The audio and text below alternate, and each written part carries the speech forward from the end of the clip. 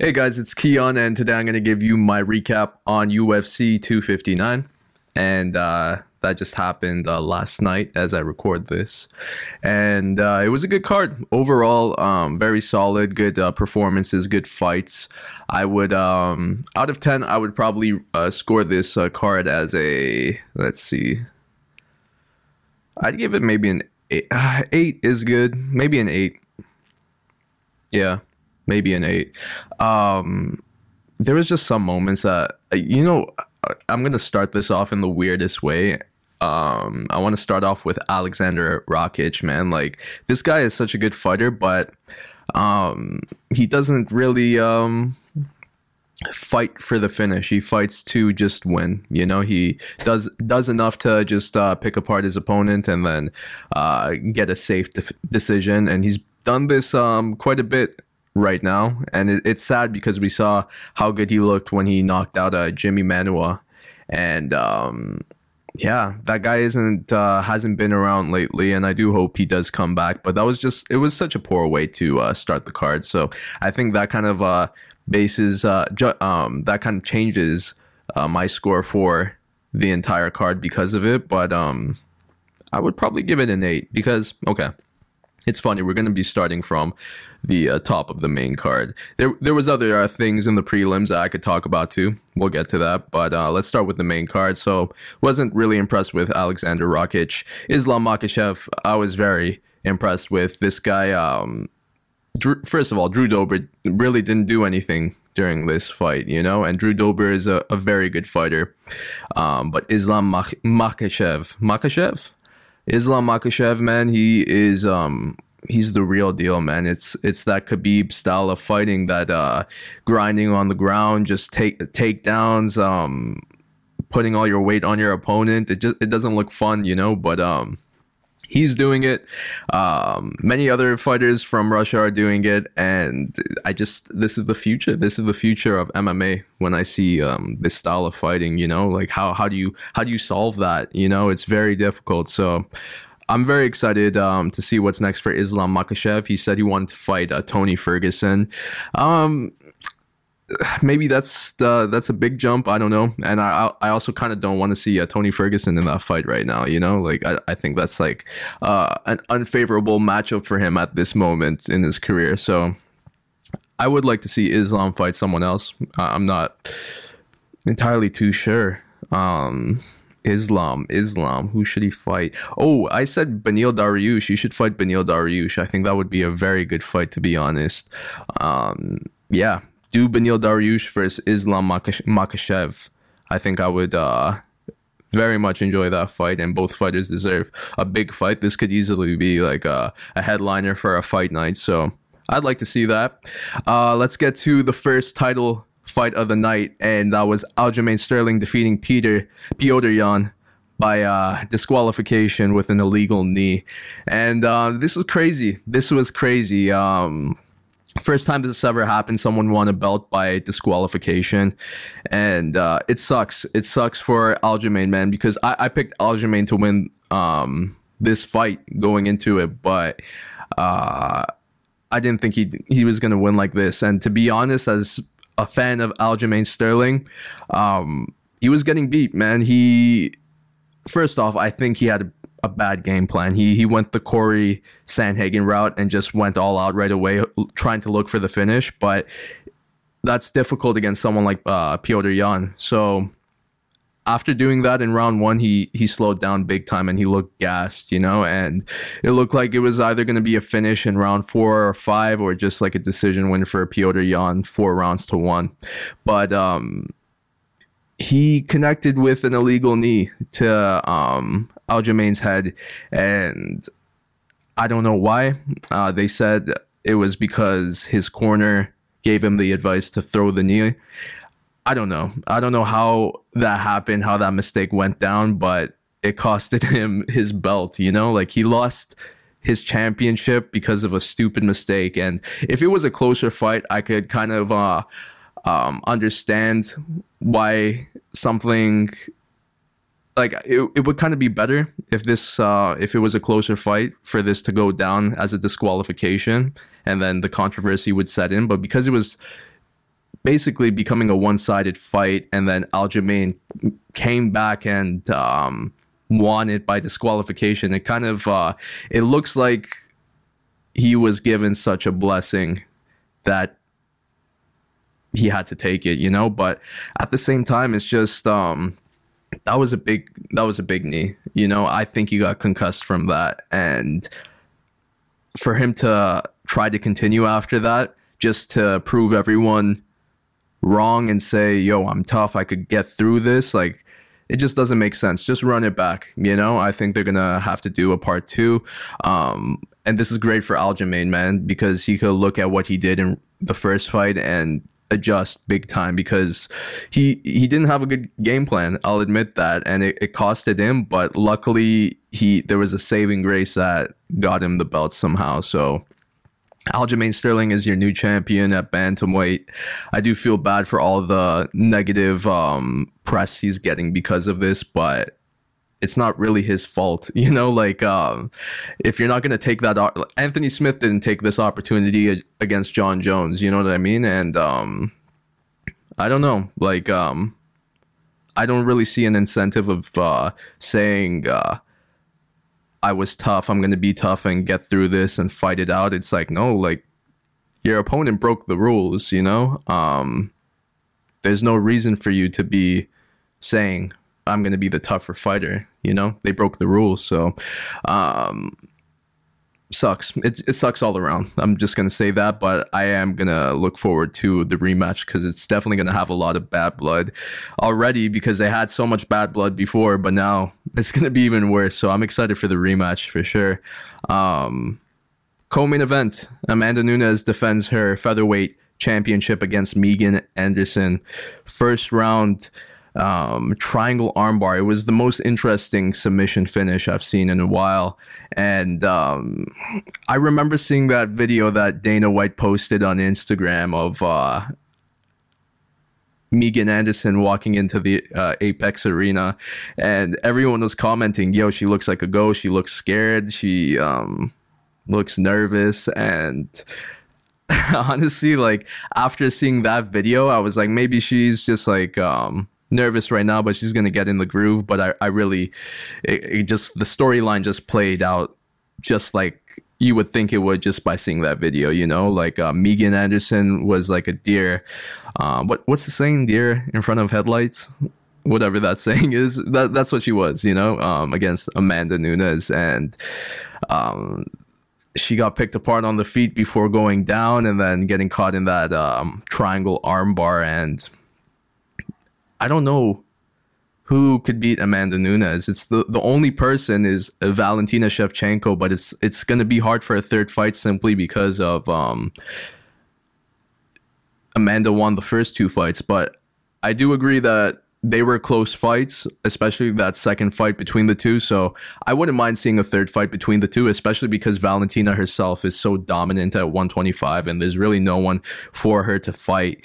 I do remember when Amanda was saying that she wanted to move down to 125 and fight Valentina there. I don't think she can make 125. That's a big cut for her, man. But if she could make 125 and fight Valentina, I'm excited. I'll be excited for that fight. That'd be good, you know? Yeah. But as of right now, there's talks about Juliana Pena to fight Amanda Nunes. I don't see her being a challenge either, you know? Especially because Juliana Pena, she's just coming off a win. She's not even like on a win streak right now, you know? So yeah, I just, they can make that fight, I guess, just to continue clearing out the roster for Amanda, or they could just make the big fight. They can make the Valentina Shevchenko versus Amanda Nunes 3. And that's just one of those trilogies that even though Amanda won the first 2, even though the fighter won the first 2, a third fight still makes sense. Exactly like Alexander Volkanovski and Max Holloway. So I would like that for Amanda Nunes next, because as of right now, I just don't see anyone else beating her. It's just not close. And this fight against Megan Anderson really proved that once again. But yeah, let's talk about the main event. Personally, first of all, Jan Blachowicz, he won the fight by unanimous decision. Personally, I really liked the fight. I thought the fight was very entertaining, very intense. The first 3 rounds were super close. The two were trading on the feet. And to be honest, for each of those 3 rounds, you can score it differently. It could either go to Jan or it could go to Israel. But first off, I was impressed that Jan was able to stand in front of someone so technical like Israel like that. I didn't think that was going to happen. I didn't think he was going to be able to keep up with Israel's pace, because the truth is, how I saw this fight was that Israel is the more technical striker, and then Jan is the power puncher. He gets those strong hits, but Jan really displayed his technical skills on the feet in this fight, and I was impressed. He didn't leave himself too exposed. He defended himself well. He checked those kicks very well. If he didn't check those kicks, he would have been in trouble for sure.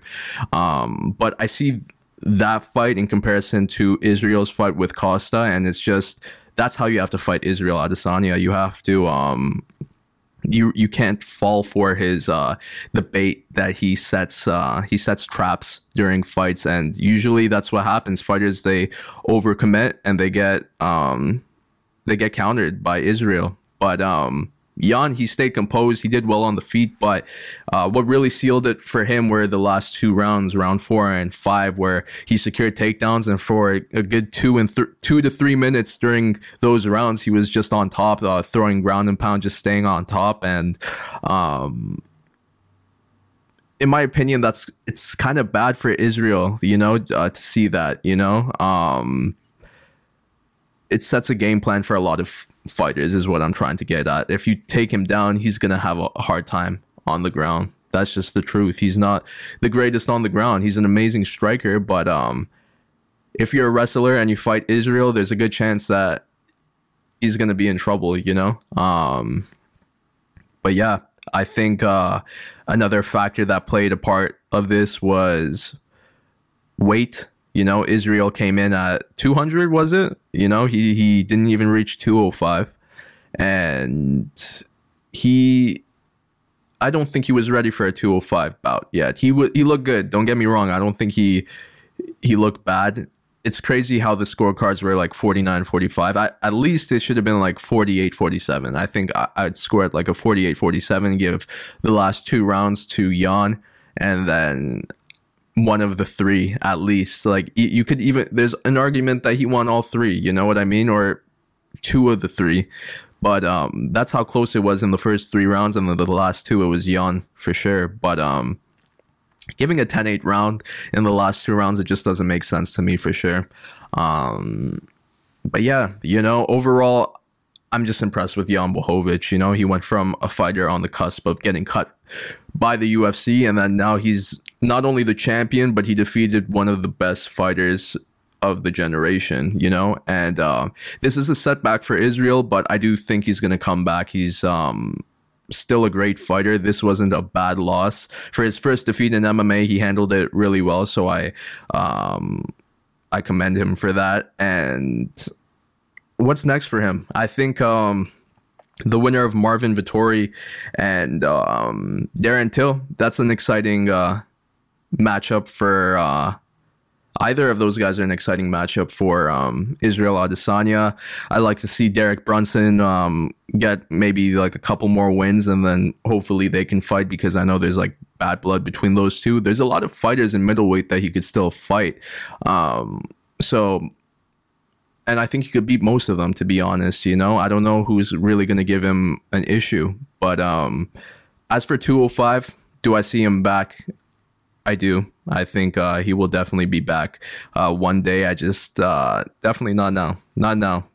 He has so much to do in middleweight still. So let's see that first. But as for Jan Blachowicz, he can still continue defending his belt at 205. The obvious next match is Glover Teixeira. He's on a 4-fight win streak, or 5. What, I don't even know what it is, but that makes sense. And that's an exciting matchup, and I'd be excited for that, you know, because they're two older guys and they're at the top of their divisions, and I love it, you know.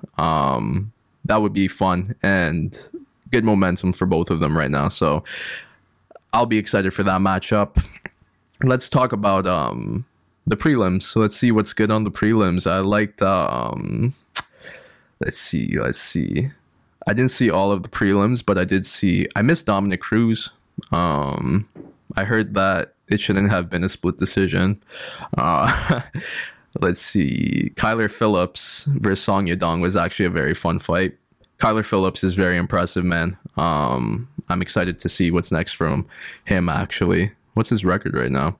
He's 9-1 now. So 3-5 win streak in the UFC. We'll see what happens. The division is this bantamweight. So that's another name in bantamweight. I'm excited for the bantamweight division right now, especially with how this fight with Aljo and Piotr went down.